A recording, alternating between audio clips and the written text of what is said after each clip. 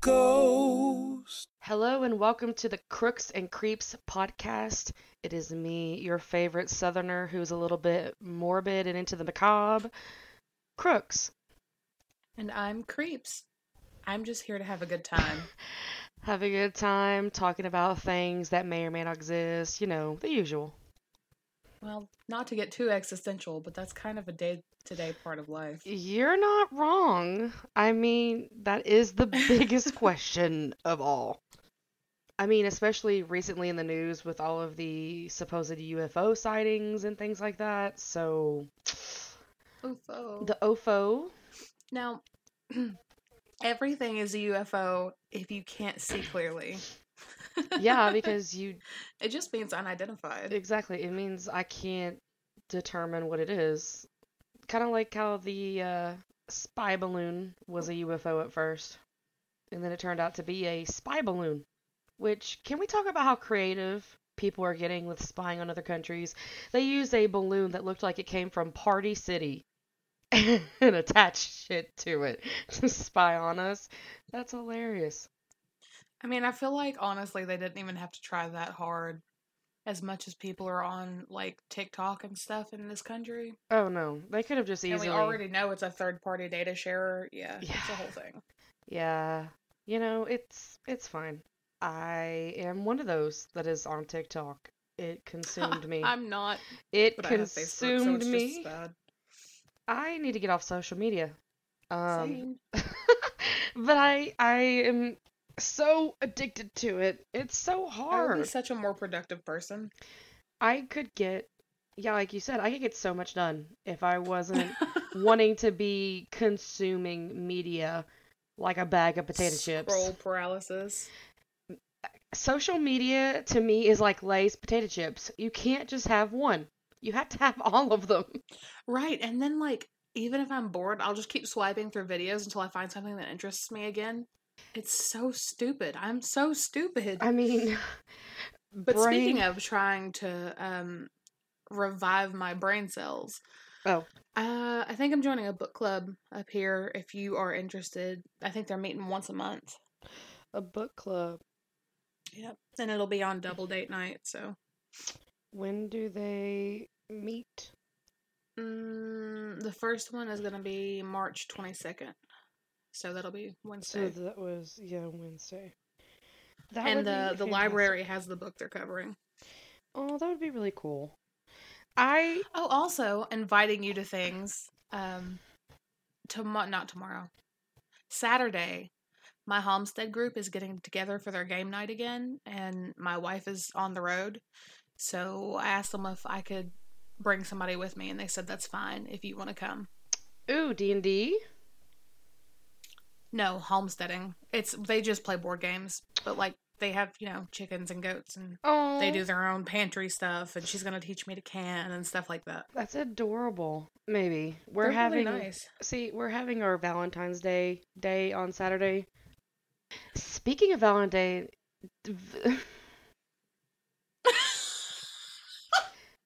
Huff of disappointment with yourself. Speaking of Valentine's Day stuff, we are going to be covering some spooky, cute Valentine's Day cryptid, I'm sure. Ooh, spooky cute. I like that. I hope that they're spooky cute. While mine is depressing. So, you get the best of both worlds. You're expecting a lot out of me, and what you're expecting is not what you're getting. Oh, so we're just going to be sad. We're gonna be sad and horny. Oh, like horns? Like demon yes, horns? actually. Oh, I love it. I love it. I love it. That's the best way to do anything. To be sad and horny. Right? It's like, this is the only reason I haven't unalived myself. I mean, yeah, fair for me. Yeah. I don't really know how to segue into this. That's true. That's fair. So when I told you that this thing was recently happening and that it was committed recently and there was a recent prosecution, I was just curious, what do you think, what went through your head? Like, what are you thinking this story might be about? So I'm going to be real honest. I don't watch the news, Hmm. and I haven't since I was like 10. Okay, that's fair. I So, mean, I understand that. you said recently, and to be honest, I have as much reference for recent serial killers or murderers or whatever as like 1900s killers and murderers, which is almost none. Okay, well, I'll narrow it down to you. 2018. So, 2008. 2018, 5 years ago. Oh, okay. I was like 2008. I was like not even 10. Okay. Um Honestly, all I can think of is that guy at our high school that got convicted. Is it a murder case?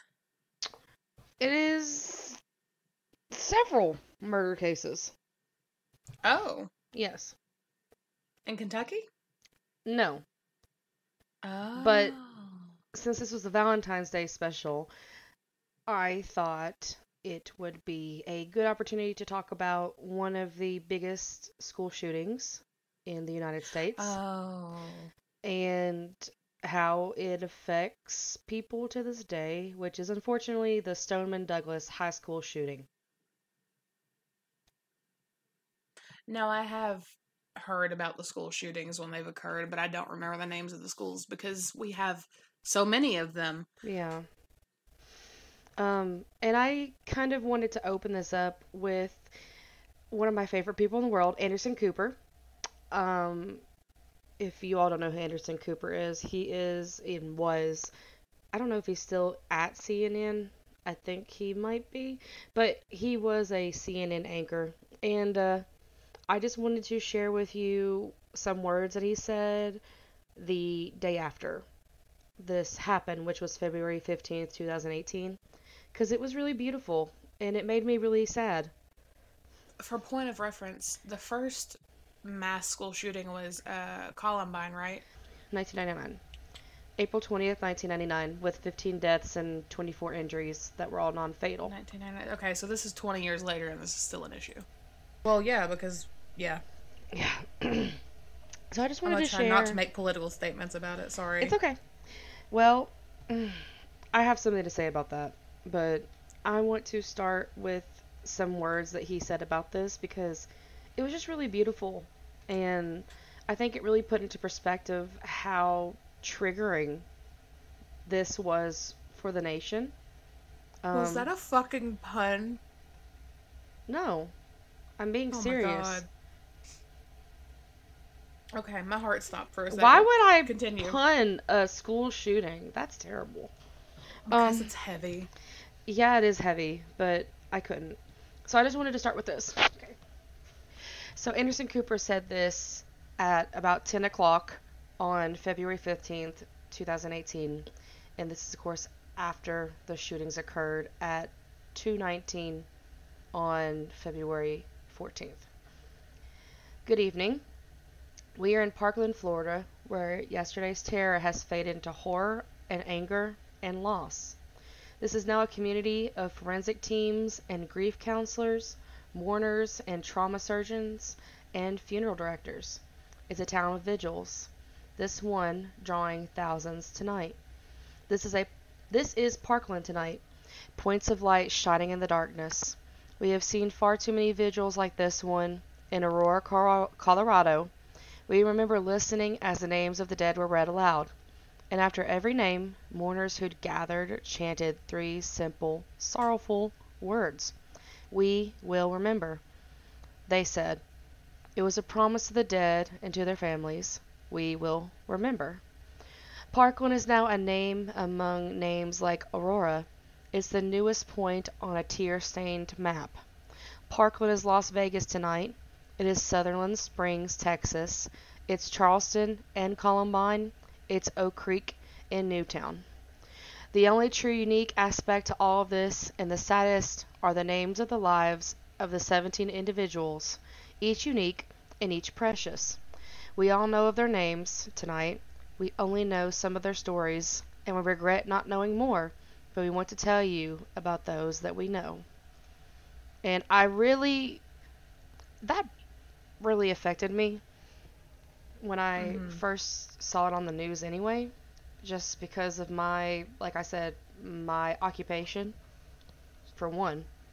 And for two,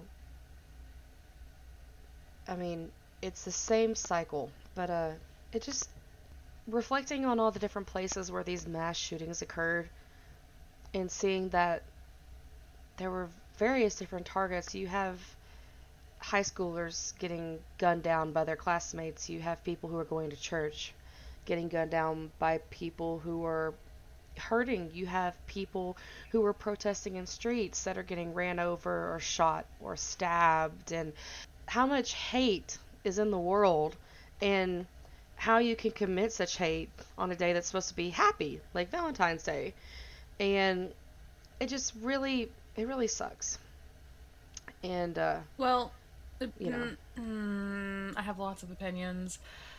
So the first one is like a little bit lighter. yeah, If you're protesting in the street, don't. Protest on the sidewalk. Get out of the road. Some of us have to go to work. that's fair. And the other one is this happens because they want the infamy. Right. That's why, I mean, why else would you choose Valentine's Day, a known holiday, a thing, it's something that's going to remind them every single year? There's no way to forget the date. The Right. stores are crowded with all the stuff. The ads are specialized. It's in your face. They Right. chose that for a reason. And they think, their 10 minutes of fame is worth it. Right. And honestly, low key, I'm going to get a lot of backlash for this, but it's fine because it's the truth. If we start charging the parents when the children shoot up schools as facilitators of manslaughter, it would happen less. Right. I mean, no, I agree. But I'm coming from a place of experience. But from an experience of when this all started, being on the Mm-hmm. other side of it, being the person who has to make sure the students are okay, Mm-hmm. the stress. Like, Well, yeah, because then, like, if you don't risk your life for them, not only are you publicly ridiculed, but you might face manslaughter charges because you allowed it to happen, and it's not even it's out of your like control. you don't even make what babysitters make, and they expect you to die for their children. Yeah. But I would do it. I would. But I never signed up for it. I know, and then people are like, "Well, teachers knew what they signed up for," and like principals and janitors and cops, and no, they didn't. They knew that it was a risk in some areas, but that's not why they go to work every day. They don't go to work every day and go, "Oh, let me face down a gunman."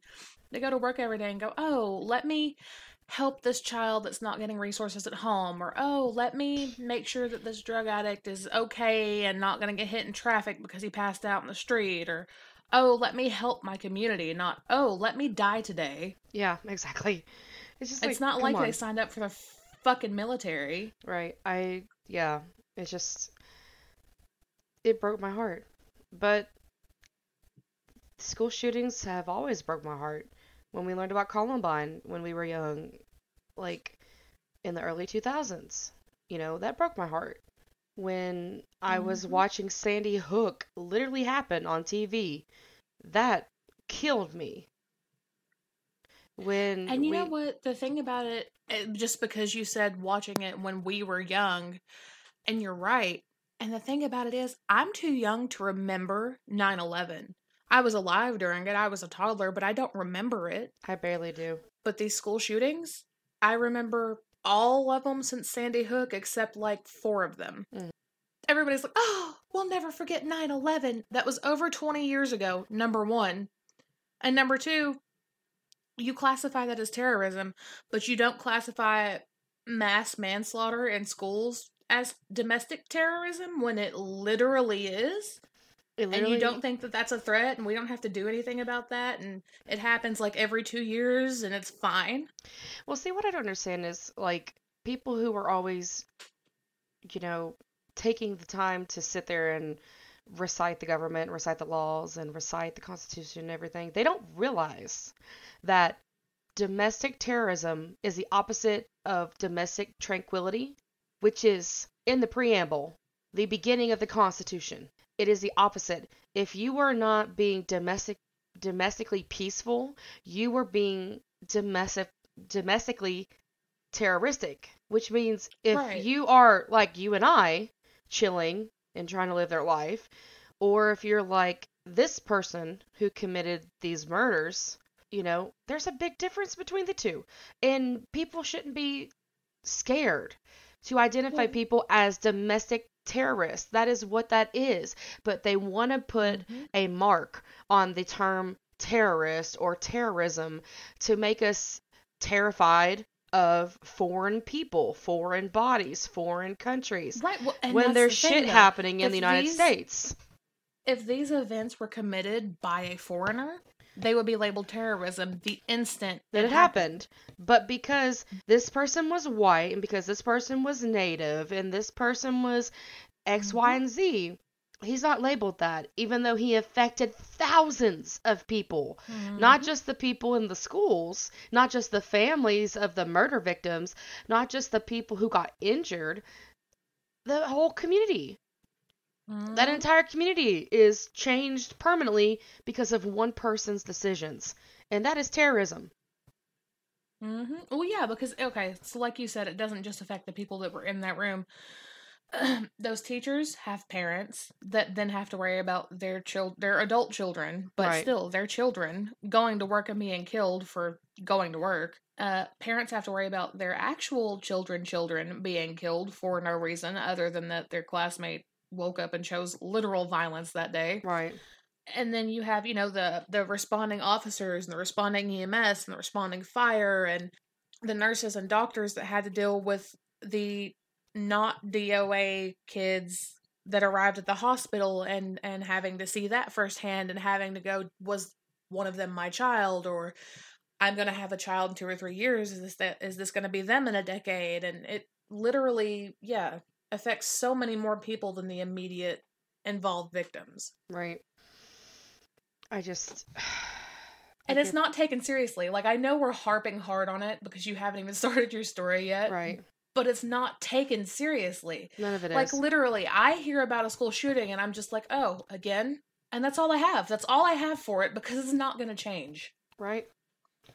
Well, it should have changed after Columbine, and it didn't. Because people were like, oh, this is a once in a time thing. No, it ended up not being. Because people saw it and were like, oh, I could kill more people than. What? Yeah. Right. I Like, it's a mean, fucking Call of Duty lobby. mm-hmm.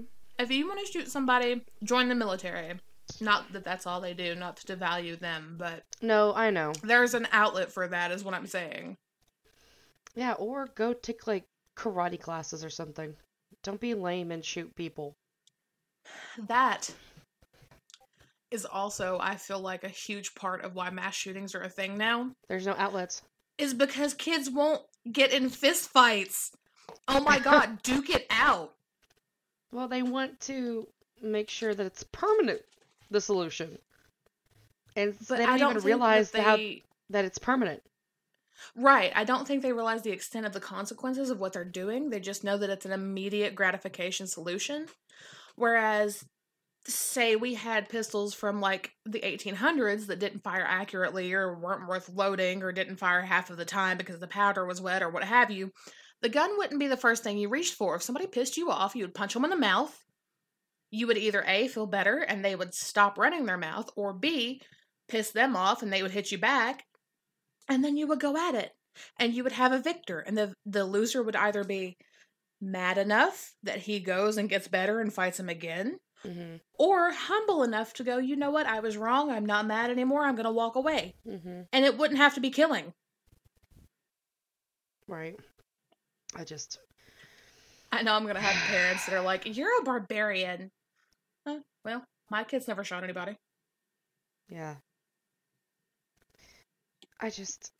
And the thing is, like you said, it's not going to be the end. And No. we could do better. And what I have always said is the best thing to ever happen to education was the 2 years of COVID because it prevented more deaths. When COVID was happening, you didn't hear shit about school shootings because there wasn't school.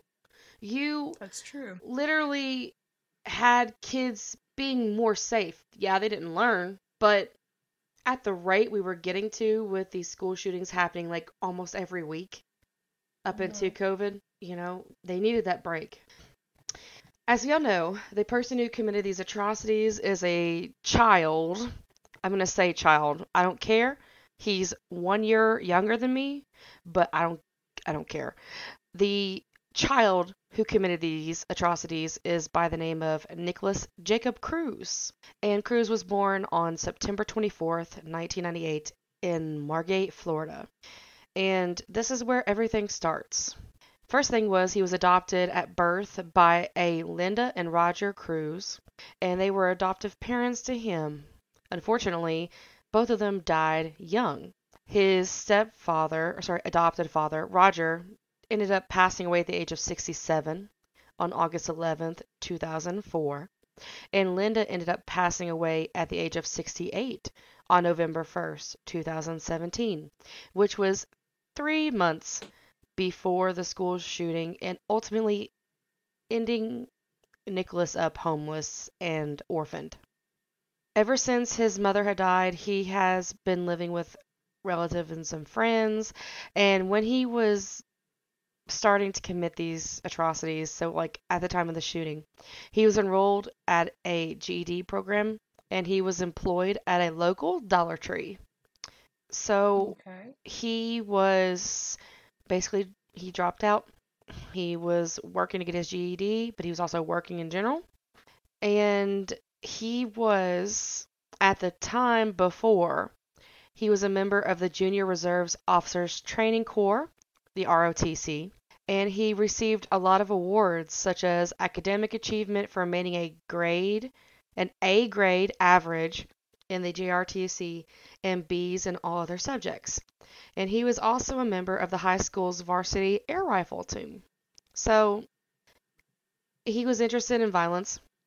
He wanted to become part of the Army. He did air rifle sports. He was enthralled with guns. He loved guns. He, had a obsession with this kind of stuff. But unfortunately, before this, he doesn't have a crime line. But he does have... No. Yeah, he crime does. line's my favorite. He doesn't have a crime line, but he does have a history of things being kind of scary. Okay. He's had behavior issues since preschool, and he was entrenched in the process for getting students help rather than referring them to law enforcement. He was transferred between schools 6 times in 3 different years in an effort to deal with these problems. And in 2014, he was ultimately transferred to a school for children with emotional or learning disabilities. And there were reports at this school in 2014, which is 4 years prior to the shooting, that he made similar threats to other students. I'm going to kill them, things like that. So, of course, he left there. He returned to Stoneman Douglas High School, but he was expelled in 2017 for disciplinary reasons. So, of course, he couldn't be expelled from the district, so he was placed in an alternative placement. He then had things working toward him about, making sure that he was okay. People were sending emails to the district saying he's not allowed to have a backpack because he was making threats to other students wanting to kill them and all kinds of things. Jesus Christ. Yeah, so he was a red flag from the beginning. So what does it take to get committed, and why was he not? So this is what I understand is that psychiatrists that were involved in his care had recommended that he have an involuntary commission to a residential treatment facility, and that was in 2013 when they recommended that. Okay. I don't think he ever went because it never really said he did. Mm-hmm. But he got into trouble a little bit later because in 2016 he posted on Snapchat pictures of his arms cut up. So he was doing self-harm, and that he said he was planning to buy a gun. And at the time of all this stuff happening in 2016, another person suggested that he go under a examination because his mental health was just, out of the way, and he was a resource officer. So, someone who was protecting people at the schools saying, hey, you really need to get this kid some help. And both the guidance counselors there agreed, and they never did. The institution that So at he this was point, meant to, was he a foster, or were his parents he's still still alive? they're still alive. Well, his mom's alive right now. This is 2016. Okay. But even though after all this, it never happened because the mental institution that was supposed to do the test denied him and said they didn't need to do it. Hmm. But the state did. State reporters had interviewed him and determined that he ended up having a culmination of depression, autism, and ADHD. And in their assessment, they also concluded that he was at low risk of harming himself or others, despite the fact that he had shown them the scars on his arms from cutting himself. No, I would have sued the city, TBH. Yeah, so, it was a lot. The Yeah, it sounds like Broward, a lot. the Broward County Sheriff, his name is Scott Israel. He was really focused in on Cruz around this time, and he was really into his social media. And he said that everything that he saw about Cruz, very disturbing. There was pictures of him with weapons, knives, shotguns, pistols, BB's guns, saying he was extremist, that he had all of these very weird anti-black, anti-Muslim things that he followed, saying that he was using slurs, making threats against police officers, claiming that they were Antifa, saying that he wanted to mimic the University of Texas tower shooting, which was in 1966. More about that later. And that he was always wearing a picture, or always wearing a picture, sorry, always wearing a hat of Make America Great Again. So he was just really bothered. And Hmm. in February of 2017, so a year before, um, he legally purchased an AR-15 semi-automatic rifle from Coral Springs drugstore At what age? in 2017. So he would be he'd be 19. Mm. So he purchased this gun at a gun store, and he passed the background check. He passed everything that was, preventing him from getting it. The only thing is that at the time of the shooting, if you were in Florida, it's legal for you to purchase a firearm at the age of 18 from licensed dealers. Mm-hmm. And they were a licensed dealer, and he was able to do that. But the requirements since this shooting, mostly because of this shooting, they've raised the age from 18 to 21 now. So some Yeah, good I think came I out got of my it. first gun at 20, so But this is in Florida, so it went up in Florida. yeah. Um, and Didn't it go up federally? I don't know. I have to look. But this is what we go into, unfortunately. Um, and it's just, I don't even know. He was just very super stressed all the time. Talked about guns. A lot of people, this is some quotes from people who knew him. He was always super stressed out all the time and talked about guns a lot and tried to hide his face. I think everyone had in their minds if anybody was going to do it, it was going to be him. He told me how he got kicked out of 2 private schools. He was held back twice. He had aspirations to join the military. He enjoyed hunting. And apparently, he also bragged about killing animals and torturing them. And that his mother called the police on him to try and talk some sense into him. So, yeah, So there why was. did she not homeschool him at any point? I do not know. Okay, cool. But according to some things that happened, the school really tried to reach out and get help for this child. And Yeah, it sounds like he's been failed all over the he system. really tried. The school tried, and unfortunately, the state is what ended up being the person to, not get him help. Because the school wasn't helping. No one really believed him. And that assessment that happened where they said he was not a threat to harming himself or other people, obviously, you're wrong. So, I mean, yeah. But let's talk about the shooting. And I'm going to try and not laugh nervously on this. Because it breaks my heart. And I hate seeing these names and ages. They just. Okay. Okay. On February 14th, 2018, at this high school, which is about 30 miles north of Fort Lauderdale and about 45 miles north of Miami. So it's like, in the closer to the middle bottom part of Florida. Nicholas Cruz. Sorry. I've got to. Give me a minute. Sorry. Nicholas Cruz was dropped off at the school by an Uber at 2:19. This was 20 minutes before dismissal time. He was a dropout at this point, right? Yes. Getting his GED. Yes, he was a dropout How at this did he get time. back into the school? I'm getting there. He was dropped off by an Uber, first of all. I'm really surprised you didn't say anything about him Ubering. Yeah, no, that's what reminded me that he didn't even go to this school. I'm sorry. You don't even go here. You don't even go here, Nicholas. I'm so sorry. That was so insensitive. I'm so sorry. But this motherfucker Ubered to go commit a crime. I'm sorry.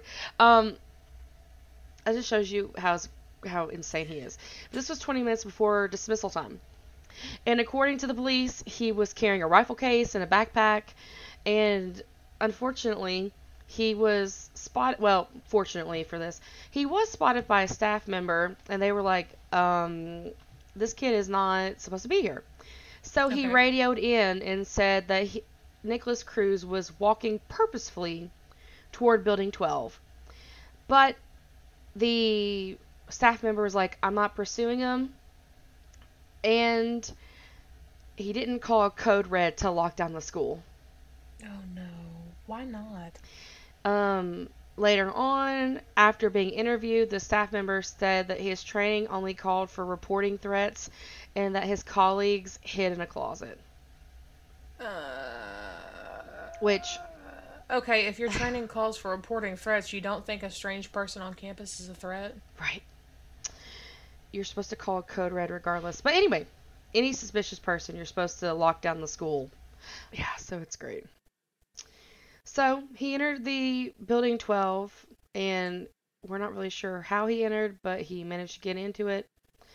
After he entered this, he loaded his AR-15 with multiple different magazines. And he just began firing indiscriminately at students and teachers. Just to let you know, Building 12 is 3 stories tall. It has about 30 classrooms, and usually there's about 900 students and 30 teachers in there at a time. So I don't understand why he went back to do this. Like it's not like he was being bullied. You know what I mean? Like he wasn't even in school. I don't get it. I don't know. So he started to fire indiscriminately at these teachers and things, and after this happened, a fire alarm went off, and it's not for certain if it was pulled by him or activated from the smoke from the gunfire, but a lot of people think that he pulled it, because after this happened, it caused confusion that there had been a fire drill earlier that day anyway, and they were like, oh, is this real? Is this not? So it really messed them up. So after the fire alarm was pulled and students started filing out, he then started killing students. He killed the first 3 that entered the hallway, and then he started firing through the windows of 4 different closed classroom doors, which ultimately ended up killing 6 more students, and he wounded 13 others at this point. Students they were unable to seek shelter because of these hard corners in the classroom. There wasn't really anything safe in this classroom to help them, so they were just kind of trying to hide behind desks and chairs and things like that. Mm-hmm. Um, so they were just trying to get away and, do the best they can. Two students that were killed were students in Ivy Shamus's Holocaust history class. Ivy was teaching a class lesson on combating hate when crews fired shots into her classroom. Unfortunately, 5 students from that classroom were injured, and according to Shamus, Cruz was unaware he was shooting into a class on the Holocaust, even though he had scrawled swastikas onto ammo magazines that he left at the school. Which is part of the reason why I included that is because of his anti-Semitism that he was really drawn to. And I really think it was targeted anyway. I don't think that, it would have mattered. I mean, this was obviously a hate crime on top of, everything else. Code Red was still not called as the shooting was progressing because school employees, um, they had the authority to do so, but they never really called it. And about 2:21 p.m., so 3 minutes after this, a staff member eventually activated a lockdown for all of that. But that was only after discovering the body of a victim and hearing gunfire in Building 12. Mm-hmm. So it took them 3 minutes to do that, and the reason why they even called it was because they saw someone dead. And hearing guns being, shot. There was a security officer that was on campus when the shooting broke out, but he remained outside between Building 12 and Building 7, unsure about entering the classes and entering the building to try and apprehend Cruz. After he killed 2 staff members in a stairwell, he went to the second floor where he fired into 2 more classrooms but didn't hit anyone, thank God. On the third floor, though, he shot and killed 5 students and another staff member who had all been stranded in the hallway. 4 other students were injured, and then next he went to a teacher's lounge where he attempted to shoot out the hurricane-resistant windows facing the yard in order to target students and staff that were fleeing below, but he failed. The glass was too very indestructible for him, so that's kind of good that he wasn't able to do that because, like I said, he was trying to reenact the tower shooting in Texas, and this was his way of reenacting it.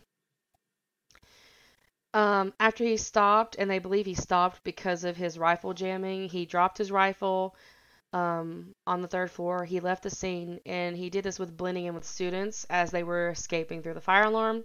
He just put his hood up, started walking, and he fast walked to a fast food restaurant, stopped at a mall, got a soda, and he lingered before leaving on foot at 3:01.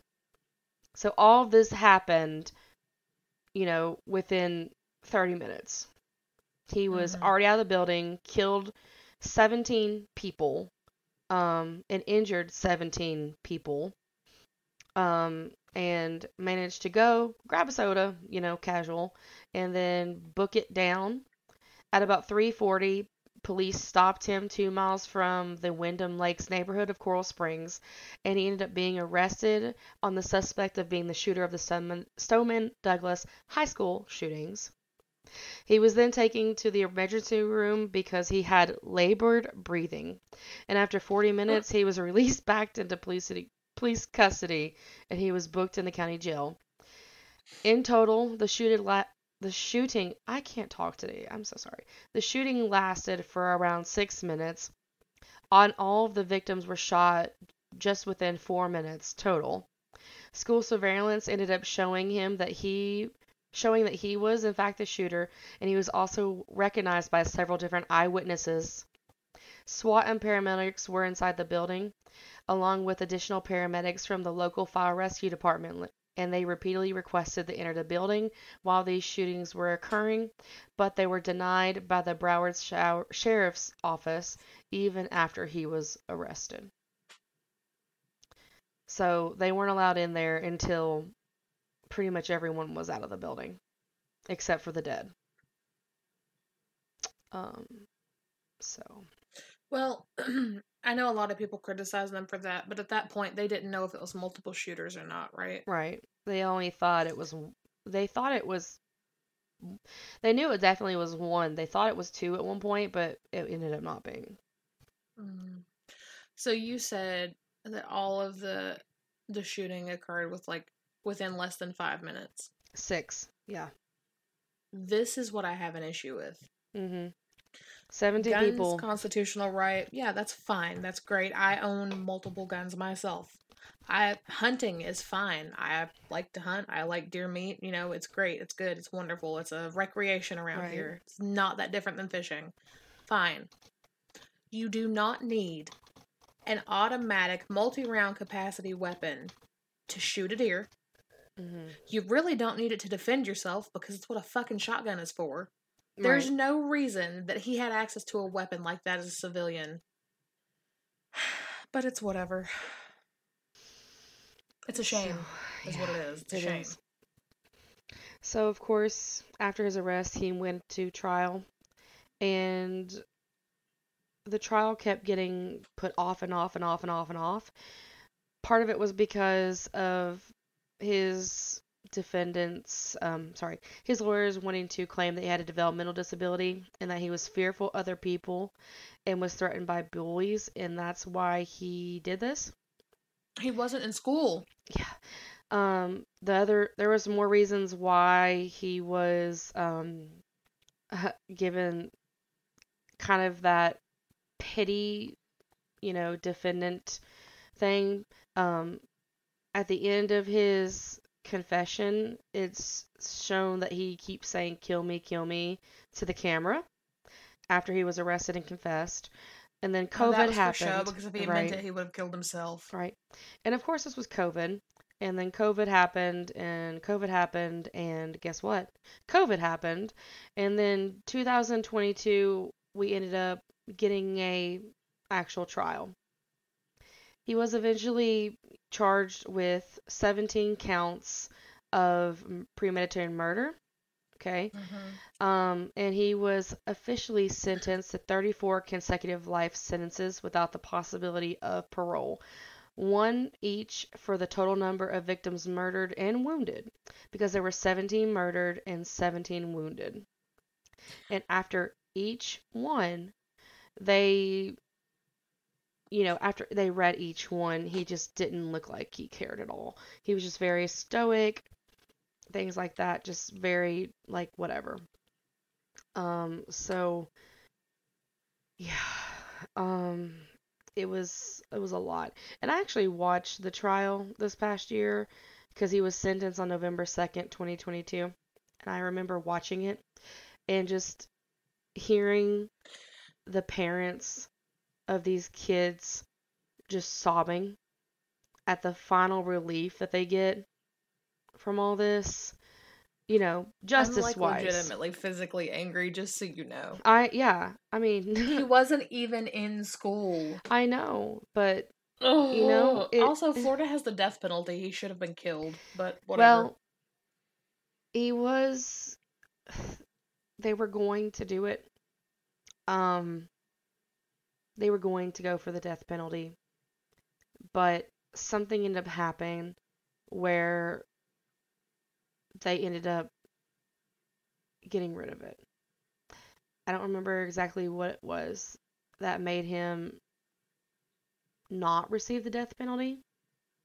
You're gonna spend the victim's tax dollars on feeding him and keeping him alive? Fuck that. Oh, this is what happened. The victims' Sorry, families. I remember what happened.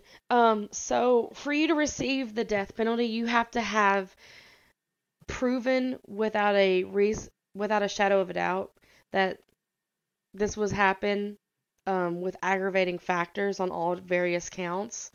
And the jurors found that this was not all aggravating factors, because some of the people who were killed,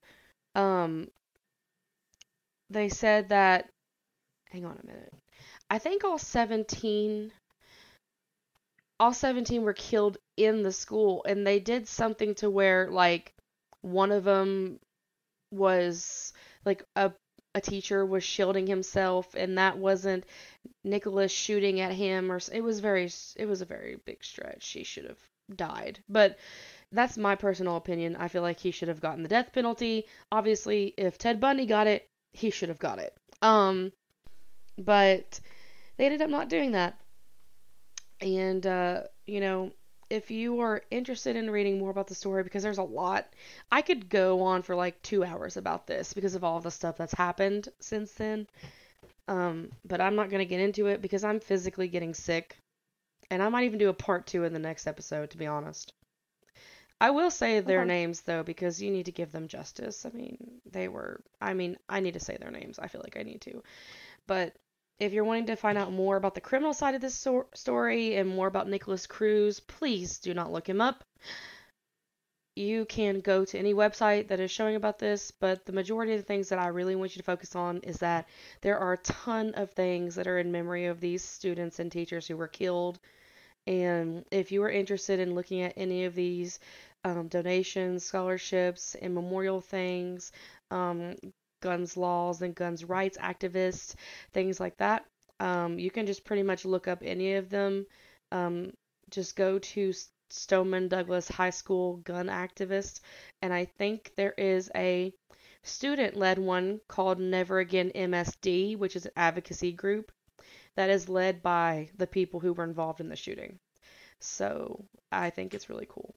I gotta stop reading this because I'm getting really sad. But here are the unfortunate people who passed away because of this. There was 14 in total. 12 of them passed away inside of the building, and 2 of them passed away outside of the building. Like, just outside the building. Before you start, because this is going to be deep, I'm going to take him outside so he doesn't bark. Okay. I'm going to try to have, like, a peaceful moment of silence, and I just know he's going to scream. It's okay. Okay. Alyssa Aldahev, 14. Scott Bagel, 35. Martin Duque, 14. Nicholas Dewart, 17.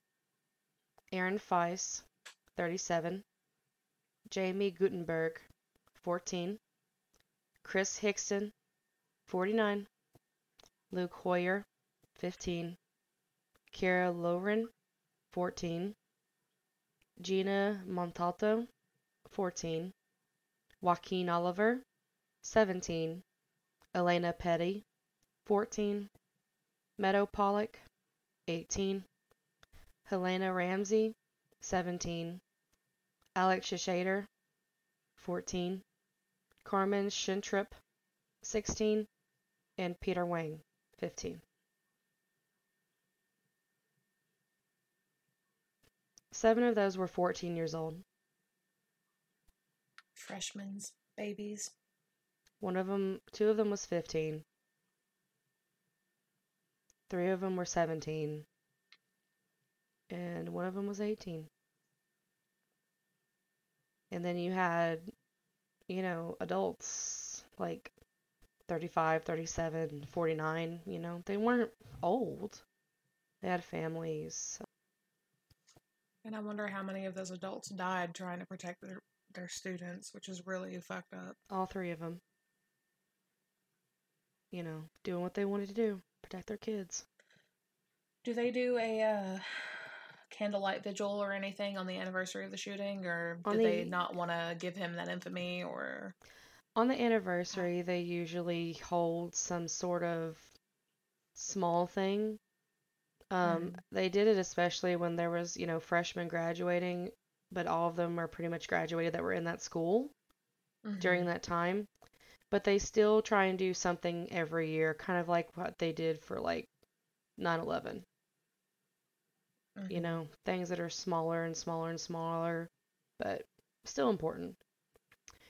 And that is part 1 of the Stoneman Douglas High School shooting. And I guess next time I'm going to cover about the victims because I really want to talk about them and how awesome they were. So that's the depressing one. That's part one of the depressing one. If you want to feel like shit next week, return. I'm sorry. I needed to talk about it. It's been heavy on my mind. But yeah. Okay, well, you could have warned me that this was what you were doing. Yeah, I Because tried. how do I get out of this now? Mine is so inappropriate now that it's almost disrespectful, TBH. You're cryptid? Yeah, a little bit. Oh. Yeah, a little bit. Oh, well, we don't confer. We just pick a story and we do it. We surprise each other, guys. This is new to me. This is new to you. It's all new. This is gonna be new to me. What is your cryptid? It's a Valentine's cryptid. Oh, cool.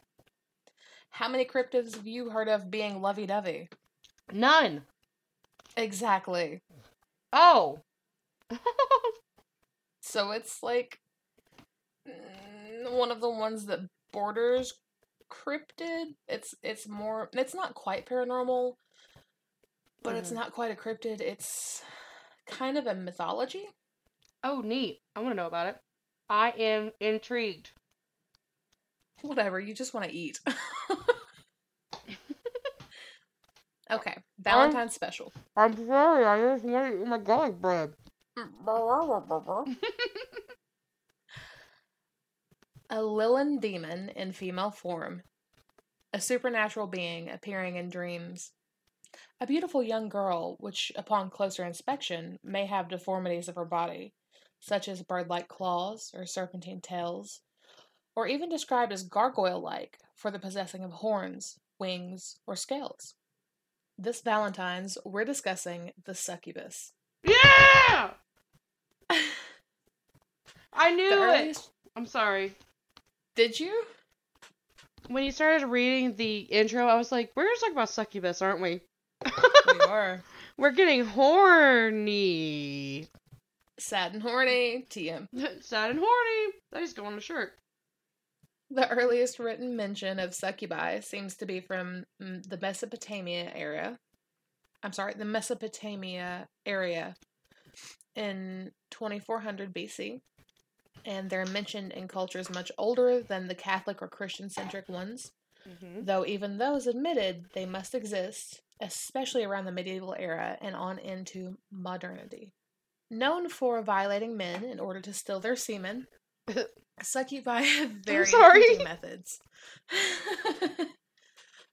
Well, I thought using the technical term would make it less abrupt, but it did not. Sperm. They're semen. They're semen. Demon semen. Demon semen.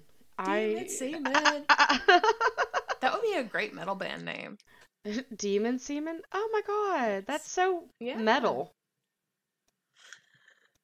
I'm sorry. Known for violating men in order to steal their semen, succubi have varied hunting methods. Some may appear in dreams, causing their victim to deliver their goods without ever waking. Some seem to be more corporeal and entice their marks, seducing them and then retrieving what they want in a more mechanical fashion. Some even use both tactics, doing their dirty work in dream world and this one, ensuring success for their efforts without their mark ever knowing something happened. It is believed, according to Malleus Maleficarum, or the Witch's Hammer, by Heinrich Kramer, written in 1486, that succubi collect the semen, and incubi use it to impregnate human women, forcing incubation from an unwilling hostess to ensure reproduction of cambion, which are half-demon children, as succubi and incubi are sterile within their own species. However, Daemonology, a dissertation by King James, that one, it is believed that succubi and incubi are the same entity, with the terminology only changing dependent upon the victim. King James asserts that the demons impregnate women via the use of dead men, either extracting the semen and implanting it very soon after the death occurred, or possessing a recently deceased corpse and forcing it into relations with the female. It is noted that only males are possessed, not females, Which makes sense if you consider how quickly a man's portion of conception ends compared to a woman's. A corpse is not going to function for 9 months. That's fair. That's what? That's fair. Like, that okay, makes sense. Cut out. Sorry. No, you're good. Other theories hold that succubi attack men, collect what they wanted, then transform into incubi and inseminate the woman immediately thereafter, which might be part of the origin of transgender individuals and homosexual individuals being satanic. But we're not going to talk about that. Some believe that the possession of the semen by a demonic entity is enough to change the fundamentals and create a cambion between husband and wife. So some hold that they have to participate in the implementation of the semen, and that's what causes the half-demon child. And some speculate that the simple contact of it with the demon taints it enough to form the cambion before it's implanted. Oh. I hate that. Some religious traditions hold that repeated intercourse with a succubus may result in the deterioration of health or even death, while others hold that once relations with a succubus have begun, they must continue until the succubus leaves, or she will kill the mark for scorning her. Hell hath no fury. Succubi are spoken of worldwide, with a Buddhist scripture regarding prayer to... I forgot to look up these pronunciations. Try your best.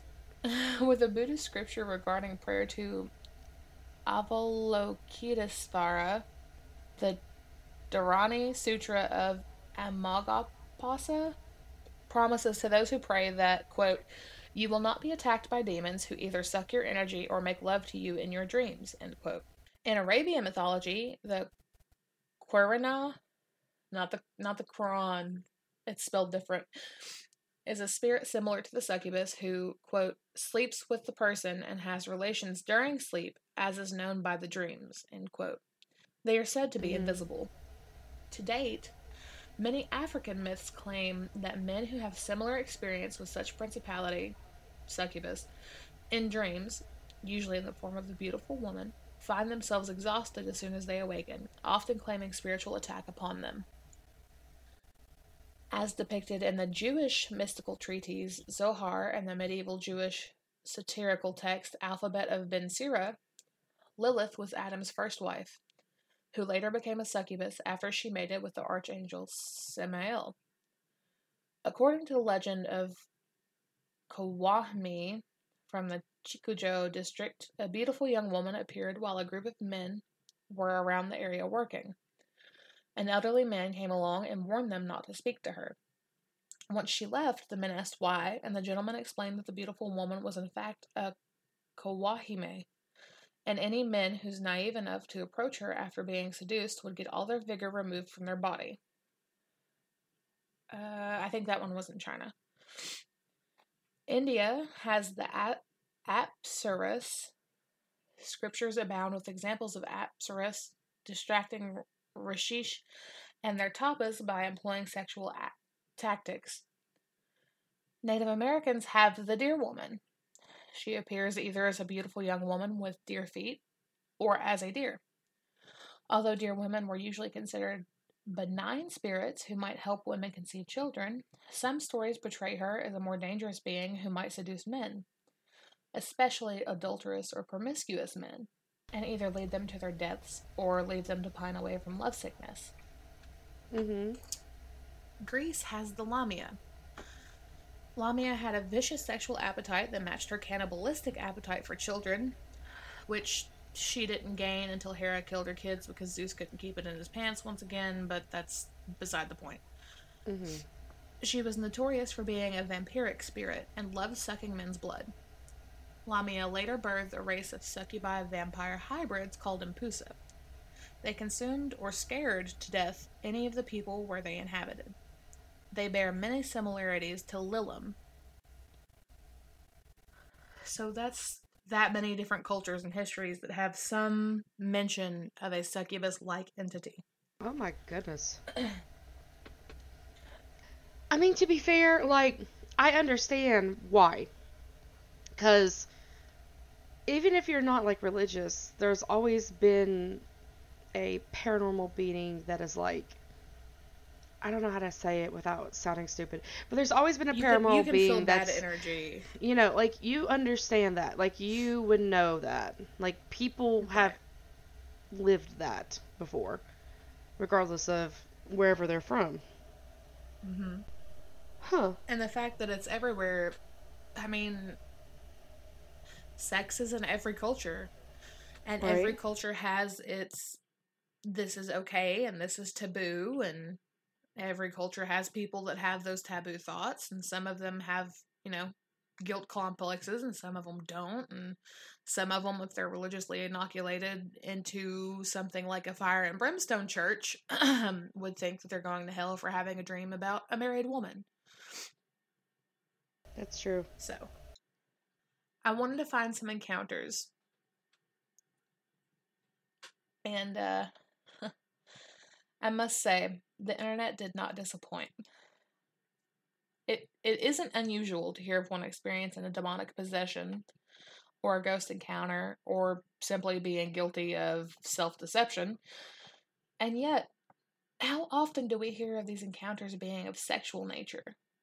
Personally, I'd say about 1 out of 10 stories include that element, though it's usually more along the form of vulgar speech or self-abuse than what the succubus actually does. And yet, Redditors had a lot to say, as per usual. I love Reddit. I'm sorry. I just. So, 4 years ago, by user Martian31, quote, I've had multiple encounters with what I've read to be these type of demons. It's always in my sleep they will have sex with me. It always feels so real. There have been multiple times when I go to touch them and they disappear. Most of the time they are just a shadow figure, no distinguishing features. Creepy. There was a time where it was a woman with wings. Another time I touched a male figure and his skin was rough. He looked up at me and it was the most horrifying thing ever. I was in sleep paralysis and could not wake up. From user KellyJ4JC, quote, I could completely feel it, but could not see it whatsoever. All I could see was the outline of it under my sheets. Every night it would open my bedroom door, and in the form of a snake, I could see it slither under my sheets from the foot of my bed right up to my face. I literally felt its long, thin snake tongue touch my face. Shortly Ew. after, it would morph into a much larger human-like form and proceed to do what they do. You know. I would be physically and emotionally drained the entire next day. It went on for about 3 weeks total. End quote. This one is user account deleted. Quote, I remember one dream, which felt freakishly real, where I was struggling against something, and I could feel something try to ram itself into me, and I was struggling, and as I looked behind me, I could see this black mass, and I felt my back burn as it forced me to look away. I was saying prayers, commanding it to stop, which only seemed to make it more angry as I felt it scratch my back, and then it did its thing, and it felt like I was penetrated as I suddenly passed out and woke up, stomach down, on my bed. It scared me to the point of tears. End quote. That is terrifying. Right? Talk about the feeling violated. Excuse me. 1 year ago, by King Dream 214. Quote, I was raped constantly for 2 months by possibly the devil himself. No time for sleep. He would turn my prayers into sexual things having to do with God and Jesus in my mind while I strove to stop the thoughts he was implanting in me, not to mention constant fear, anger, hatred he would fill me with while I would pray, and the non-stop 2-month rape didn't help. I hope God does a better job protecting others than he did me. End quote. Damn. And Sage Wisdom from user same Elderberry 4218 states, quote, every time you string your bean, you're having sex with a demon. End quote. I'm sorry. What? Every time you string your bean, you're having sex with a demon. Masturbation's a sin. So every time you give in to that sin, you make that demon stronger. Now, whether that demon is a, religious demon or spiritual demon, a physical entity, or just your own guilt, remains to be seen. Well, it's a good thing I'm married. Oh, God. Interestingly, this phenomena and the incubus phenomena occur so frequently that the National Library of Medicine conducted a case study on succubi, parasomnia, and mental health issues. The following are excerpts from one of the studies. Case 1. Quote, a 18-year-old male from middle socioeconomic status who had no family history of any mental illness presented with an insidious onset and continuous illness of 3 years' duration. He elaborated about someone having sexual intercourse with him against his will. On mental status examination, the patient appeared to be very much distressed with his psychopathology. The patient explained that at night, when he would go to his bed, he could feel the sensation of being touched by a female, whom he would describe as a good-looking woman. He would be able to feel his private parts being touched, leading to an erection and ejaculation. As per patient, he did not want this experience. This would happen against his will, and would feel guilty about having such an experience and having sexual contact with an unknown female. He was fully convinced about having such an experience. Very occasionally, he would get up from the sleep after this experience and remain distressed and fearful.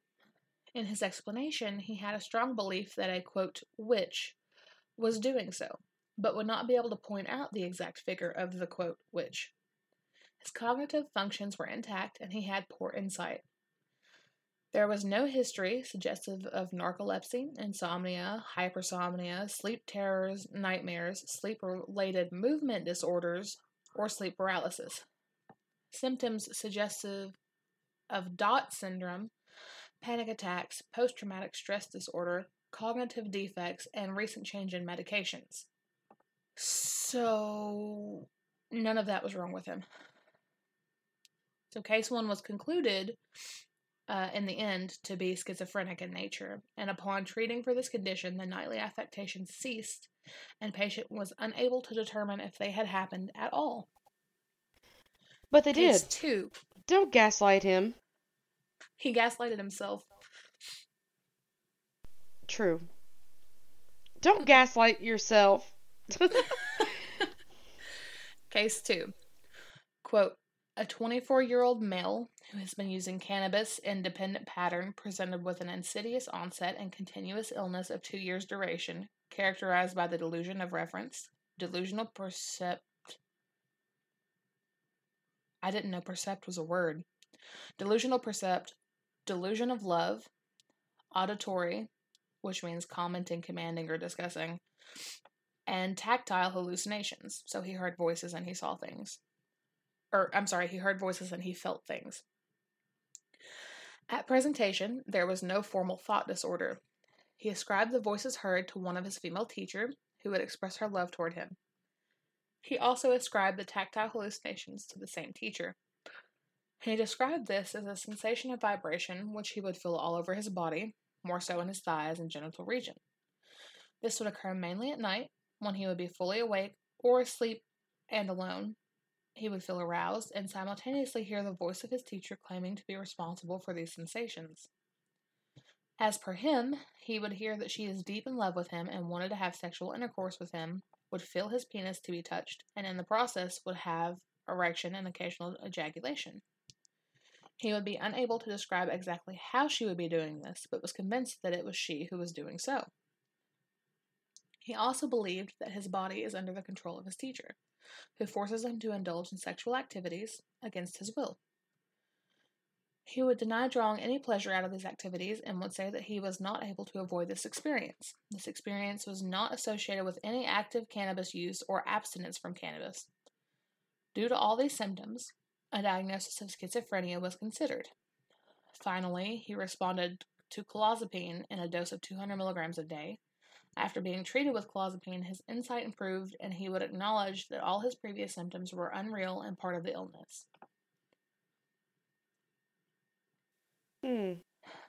So, It's So entirely again, possible. right. I'm about to say, so again, he thought it was his brain.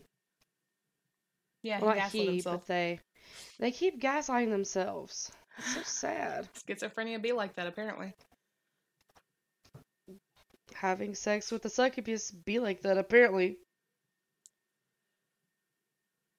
Well, okay, so you know how during puberty males have like Night outbursts? dreams. Yes, they have night Yeah, dreams. yeah. Right.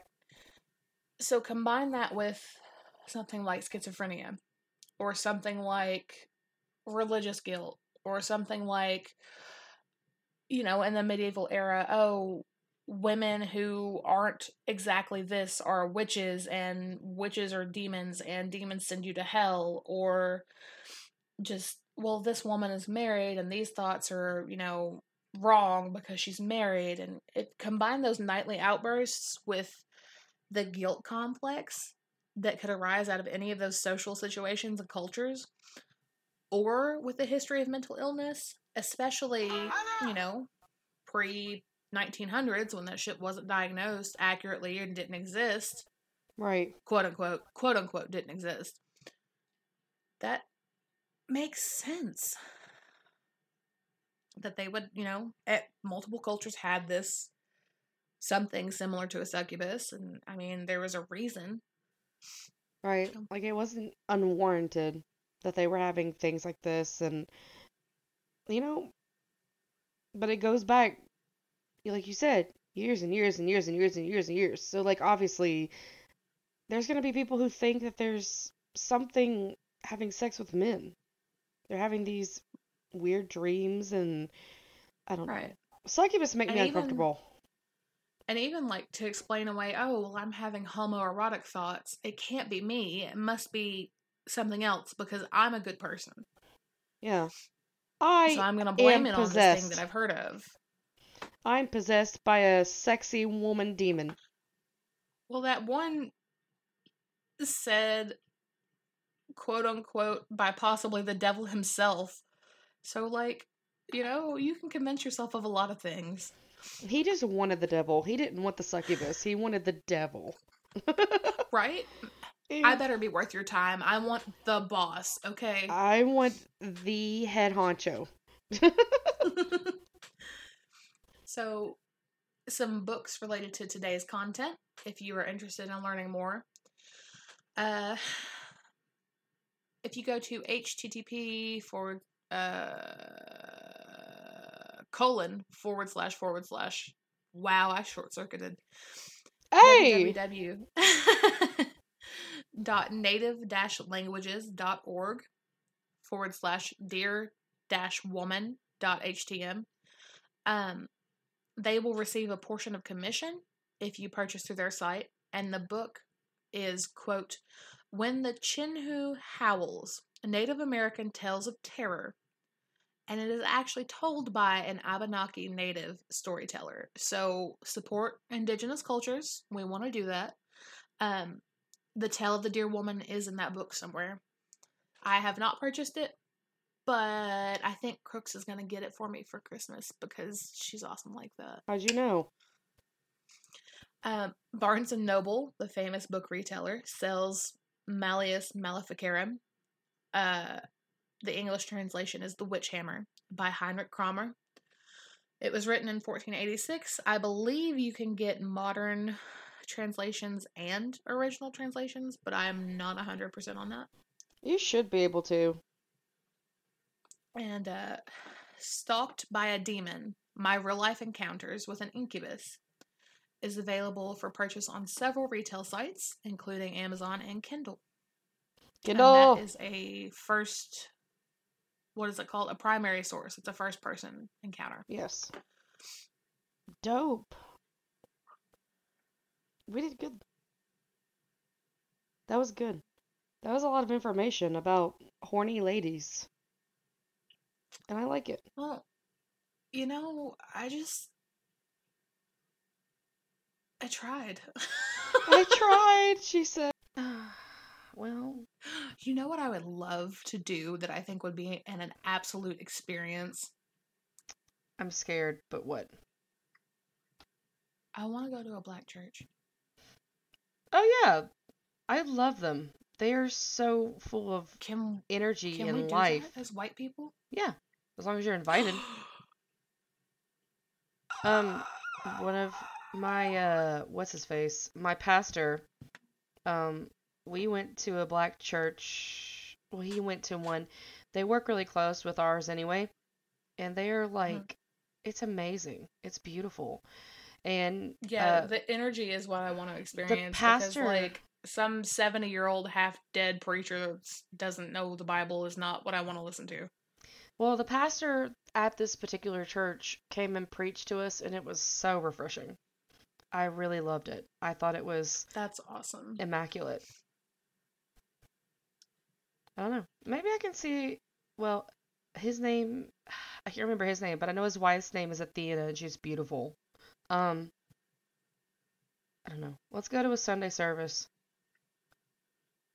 I would love to get lit in Lexington. Do they do Sunday night? Some people do. Okay. They I might. can make it at like 5:30 or 6. We're about to get revived up in this.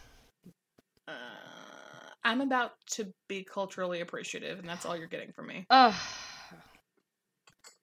Was that like me with mariachi band last night? Lit. I'm so I stupid. respect what they do, but I needed them to not be that loud. Da, da, da, da, da, da, da. Like, if they were outside on the patio or something, it would have been okay, but they were literally right behind our booth. But they did go to the back. They realized that we were overstimulated and were like, time to go. They did. They moved their positions, which I appreciate. That was nice. It Oh was my god, they very did nice. a rendition of fucking Ring of Fire, and it was amazing. Yeah, I was there for it. Yeah, I was telling everybody else. Oh, I was like, I was there for it, duh.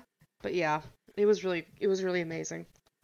Also, I tell tipped them how them. much I love you and what I got you for Valentine's Day. Oh my god, so this bitch, I was complaining that Lindor truffle is my favorite chocolate ever. I can only find the white and strawberry flavored, and I don't like white chocolate. I think it's disgusting, but that's my opinion. I It's too prefer sweet. dark chocolate because it's bitter and I like that bitterness with it. Um, and I was like, I can't find any of these anywhere. They went out and got me a bag of the dark chocolate and strawberry truffles, and I popped one as soon as I got home. Immaculate. The best tasting Lindor truffle I've ever had. Yes. And they also got me the strawberry just melts in your mouth Yes. perfectly. and they also got me a bag of the fudge swirls, and I was like, this is the perfect mixture of vanilla and chocolate, and I was so excited. It was so good. Okay, so what happened was we went back there to the actual chocolate aisle to look for the Lindors, and because it was either Valentine's Day or the day after, I don't remember. But there was no fucking chocolate. Like, there was like a bag of Reese's and like a bag of Andes. Oh no. And there was like 3 bags of Lindor, and it was the assorted, the white chocolate, and then the white bag that we got you. Mm-hmm. Because I was like, well, they don't have that one bag, but I'm gonna get her Lindor's because it's what she likes. So, and Right. then we were checking out, and the associate was like, she came up to my wife and was talking to her about her tattoos and stuff, and she saw us ring up that bag of Lindor's, and she was like, those are the best candies. And we're like, yeah, we were looking for these specific ones, but you're sold out of them. And she was like, oh no, we're not. They're on an end cap. Let me show you. And so I was like, oh yes, Crooks can experience it. And I was so hyped. Let me tell you, I have one in my mouth right now. I had to go get one. I had to leave the room to go get one because I was so excited. Immaculate. Happy to be of service. I don't know what else you expected from a lesbian on Valentine's Day, but you got sex demons and chocolate, so. Ah, the best. Well, from me, you got a depression. So, you know, I'm par for the course. One singular depression, please. I am par for the course. That's all I care about. I swear to God, I'm going to start next week's episode with, please, sir, may I have another depression, sir? May I have another depression? Well, this one won't be that sad. I mean, it's sad because they're gonna, they're already dead, but, like, their life was beautiful. Creeps out. Crooks out.